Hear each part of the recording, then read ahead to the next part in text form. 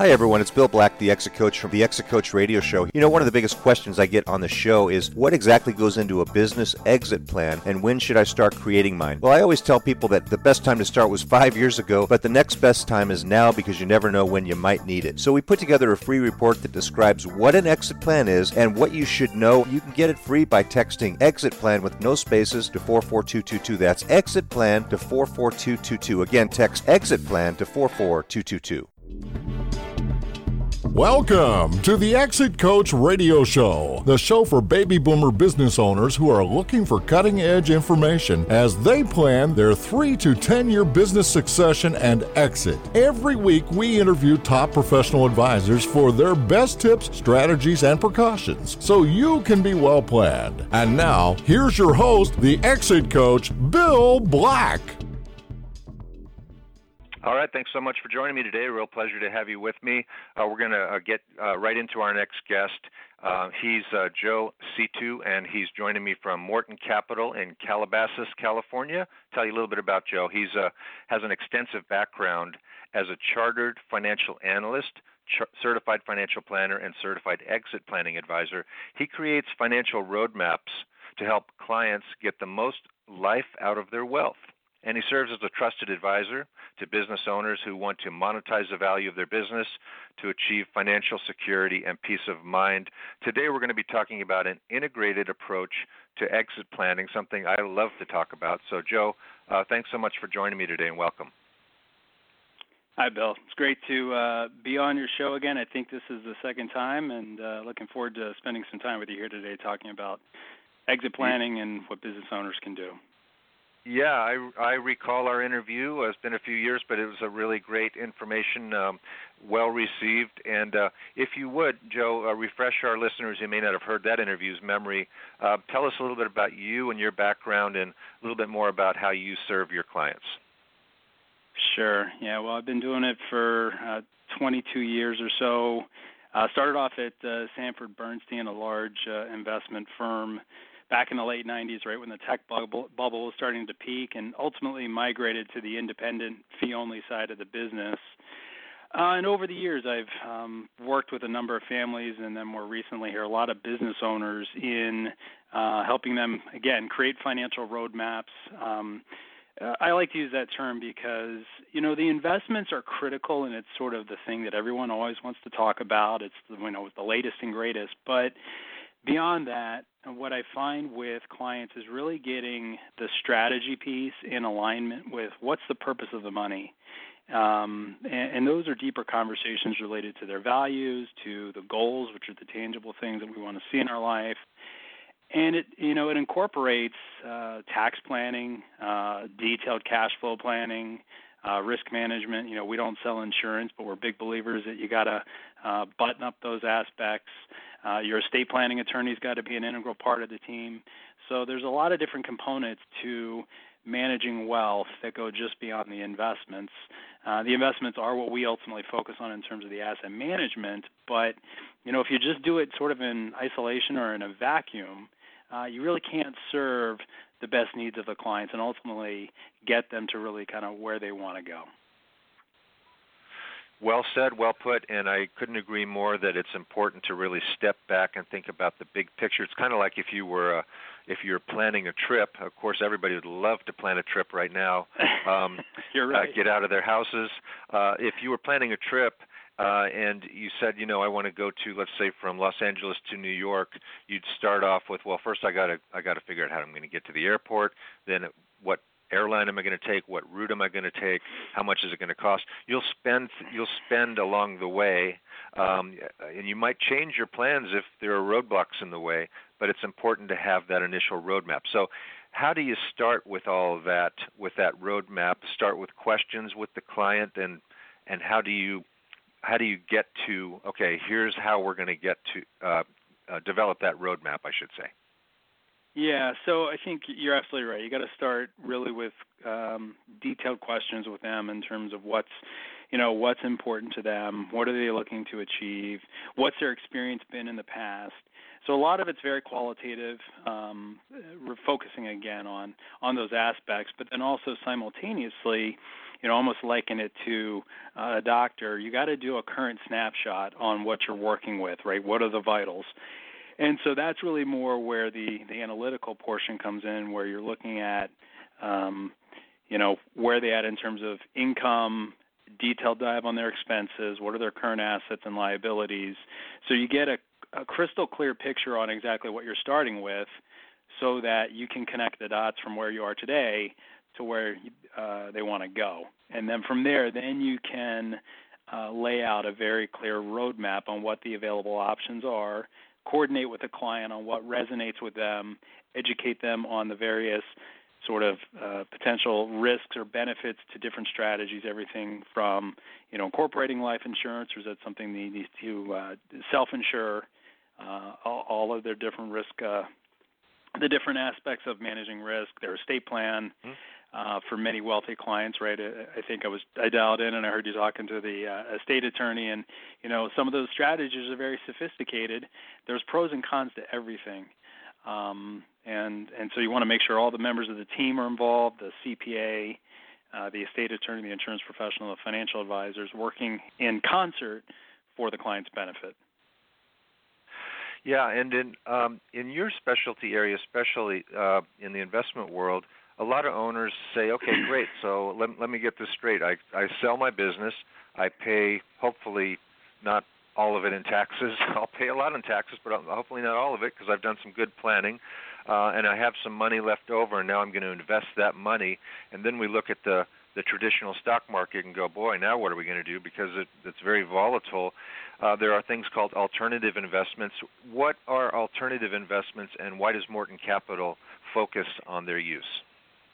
Yeah, that's a great question. It's, fundamentally, right, traditional investments are viewed as stocks, equities, and bonds. And those are very important asset classes, and we do incorporate them into the portfolio. But what our experience has shown us is that, there's a lot of other tools in the toolkit that can be used from an investment standpoint.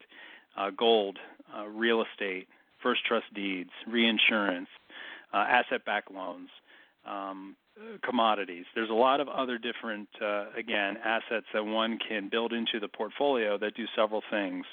One is it gives broader diversification, right? So we just went through a period here where the stock market dropped 30% in a matter of about 3 weeks. And so while stocks may ultimately recover, and we don't know when, the challenge with a financial plan in terms of investment strategy is it's got to be one that a client can stick with for the long run and not bail just because they have this sort of emotional knee-jerk reaction when things get tough. And so if clients are ultimately limiting themselves to the types of investments in their portfolio, overweighting stocks, they may not be able to stick with their long-term plan. And so we actually use alternative investments as a way to really manage risk, both at the portfolio level, and oftentimes those alternatives may have characteristics that in and of themselves, their prices don't fluctuate as much. Now, one of the trade-offs typically will be that maybe it's actually a privately held investment. And so we're embracing a different kind of risk, i.e. some of the liquidity risk, by holding on to an investment in multifamily apartments or student housing or different types of real estate assets, or even first trust deeds, where you've got an asset that's backing that partnership interest. And one of the other benefits is it's actually paying generally better cash flow than you can get in the traditional bond arena, right? Interest rates are at all-time lows. I said that probably several years ago, and they've even grinded even lower. Right. And right. The other thing is that, right, you've got inflation, right? So when you look at it not only in nominal terms, but in real terms, after inflation, after the effects of inflation, you're not really getting good cash flow from traditional bonds, broadly speaking, out in the market. So that's one of the reasons why we use alternative investments in our portfolios.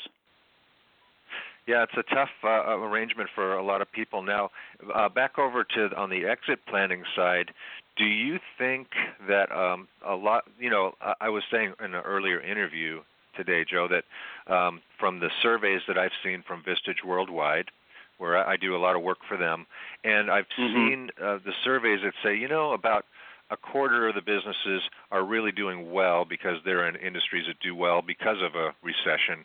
But about half the businesses are kind of treading water, and a quarter of them are probably underwater. So let's say for the majority of those businesses that are hanging in there, and they maybe have an owner who was ready to start their exit plan and get out in the next couple of years. What do you think? Are you hearing from those types of owners asking, what should I do now? Or maybe they were even in the process of moving towards a sale of the business, and now they're wondering, am I still going to get the same value for that business? What tips can you give them? Yes. Yeah, so I think one of the things you're touching on is where the one thing, right? One of the things we like to focus on in our planning is identifying what is it that we can control and what is it that we can't control, right? And certainly for many owners, dealing with the coronavirus, the government regulations, the shutdown are things that are really sort of beyond their control initially. In order to build value for their business on a go forward, I think what I would try to educate them on is, from a buyer's perspective, right, the notion of transferability, right, it's all about risk. When a buyer is buying an owner's company, they're buying a future value of earnings of that business, and what's the likelihood that those revenues will continue on a go forward. And so if they can really focus on 4 critical areas of their business that they do have direct control over, I would encourage them to look at their human capital, right, which is the talent of their team that they have in place, and how can they shore that up over the next few years. Looking at their customer capital, what's the composition of their client base? Again, assuming we recover from the virus and then we get back to some general level of normality, what can they do to shore up those customer and client relationships? What can they do to mitigate the risk in terms of concentration from those revenue streams, so that it's not just relying on 1 or 2 or 5 clients who are generating 50 to 80% of the revenue. Next, what's the structural capital inside of the business? These are the processes and procedures, that sort of tribal knowledge that many small business owners have in their head. If they can get that down into documented processes and workflows, all other things being equal, that is going to add tremendous value by de-risking the business from the buyer's perspective, right? Because if it's all stuck in the owner's head or in the key managers who are running the business, they don't have it documented. It's a tremendous amount of risk, right, if something happens to those individuals. So what sort of redundancy systems can you build in? And then lastly, the social capital. And this is probably one of the hardest, but this kind of speaks to culture. And it's the glue that holds the business together internally, right, how teams work through issues like what we're going through right now. And also how the company works externally with their vendors, with their clients, with their other business partners. So these are the sort of things that internally that business owners can focus on to, I think, set their business up for success. Beyond that, what I think from a personal standpoint, which is really kind of where we get involved, is I see all too often many business owners decide after the fact to do the advanced estate planning, to do the advanced tax planning, to do the advanced financial planning, and they really do themselves a disservice. They really need to do this sort of pre-liquidity event. What's the true number that I'm going to need to net from the sale in order to live the life that I want to live, to sustain myself on a go forward? Because for several reasons, right? Obviously, their expenses, they've been running through the business. A buyer is going to see that, and they're going to have adjustments to their earnings. So shoring up the financials will actually do better for not only the buyer and for the transaction, but also for the owner in really knowing what is it they need from a financial standpoint to sustain themselves.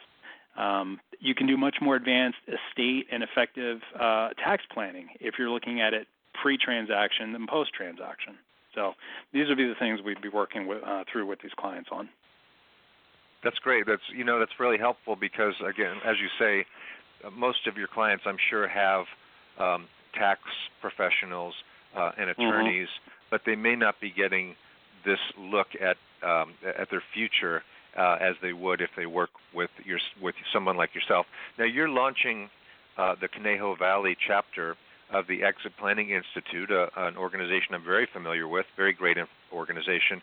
Tell us a little bit about what that's all about. Why is the Exit Planning Institute important? What do you get out of it, and why should our listeners think that that's a great thing? And why should advisors maybe give you a call if they want to become part of that chapter? Yeah, I got involved with the Exit Planning Institute 3, 4, 5 years ago, I guess, and I went through their accreditation program. And really, there were several things that dawned on me. One is having become an owner myself. I'm one of the owners now of Morton Capital, a privately held business. Having gone through that transition myself as an employee to becoming a partner and an owner, and then ultimately, unfortunately, our founding partner passed away about 3 years ago, and we had to structure a buyout of his estate. I went through that sort of internal succession from generation 1 to generation 2, and I think we've done a great job here as a firm. I'm very proud of the partners that I work with and our CEO and staff and what we've built. It's a very complicated process, and I feel like, us as financial advisors, we're reasonably savvy on these things, and even for us, it's a lot to take on. So the need for this kind of advice and that's what I found with the Exit Planning Institute. They've created this platform through their value acceleration methodology that Chris Snyder and Scott Snyder have really sort of spearheaded in giving a framework and a methodology to a business owner that encompasses not only the business aspect, but also incorporates their personal, the aspects related to them personally, and then financially into an integrated platform. I think it's so needed. And when you look at the demographics of the number of baby boomer business owners that will need to transition now over the next 5, 10, 15, 20 years, whatever that looks like, whether it's a family transition, whether it's an internal transition to management, kind of like what we went through, whether it's a sale to a strategic buyer, a recap with a private equity group, there's just going to be a tremendous amount of these deals going forward, and our economy depends on it, right? I mean, small businesses, and I say that really, small and middle market businesses make up the lion's share of the job creators out there. They're integral to our communities, and I just feel it's very important that we sort of as a community and as a country handle this wealth transfer, which will be upwards of trillions of dollars, as best as we can. And so that's why I wanted to get involved with this movement, to be committed to it. And so we don't have anything like this in the Conejo Valley area for the Exit Planning Institute. There is an LA chapter, which I'm a member of, and it's a great organization. But we need to bring those resources here to right into our backyard where I live. And so we're launching one. We were actually originally slated to launch in March at North Ranch Country Club. We had about 120 people signed up for the event, and then obviously with the coronavirus outbreak, that got put on hold. I am hopeful to relaunch here as soon as we get get the okay. Yeah, it's a tough time to launch a new group, but the things will get better. It's important for people to come together. Now, you have in those types of groups, you have professionals from all walks of life, if you will, around business-oriented planning. Correct? Absolutely. Yeah. The intent of the chapter and the organization is to, again, bring together all of the members that a business owner would need, so that we are all working together in concert and collaboration, and we're all speaking the same language. We all have a uniform way of looking at it, really putting the business owner at the center, and again, creating that collaborative team that they need to make a successful transition. Absolutely. Makes a lot of sense. Joe, it's great to talk with you about these issues. Any final tips, ideas, or precautions you'd like to leave our listeners with today? Yeah, I mean, I would say one is to the owners, get yourself educated. I know it's and through whether it's through an organization like ours, there's a lot of different there's good material out there. Take the time to start to get yourself educated. I think all too often many owners wait until the last minute. They're very overwhelmed, and it's understandably so. But start to, 2-3 years ahead of time as best as you can. Get yourself educated. Don't underestimate the amount of time that it will take to not only prepare the business, to prepare yourself personally, and also to prepare yourself and your family financially. Create a team. This is not something that one person can really do on their own. They need to be able to, the owner should be the one sort of with the vision, kind of like they do with the business. They delegate to their CFO and their COO and the other members of the team. Take that same sort of approach with your team when you're starting to contemplate business succession. Don't automatically assume that just because your business pays you a good income that it automatically means someone else will buy it. As you know, studies show that many businesses, I think it's upwards of 80% that go to market, don't ultimately sell, right? And so really kind of come to understand the difference between a lifestyle business and a business with true enterprise value. One with true enterprise value will be the one that can be transferred to a buyer for that price. If the business can't run with you there, with you gone, you can't take a vacation, you really don't have a business that can be transferred. So get those systems in place ahead of time, and your likelihood of success will go up exponentially. Great tips. Joe C2, MortonCapital.com, MORTON Capital.com. Joe, a real pleasure to have you on the show again today, and hopefully we won't wait so long in between interviews next time. Hey, Bill, thanks for your time. Be safe, and we'll talk soon.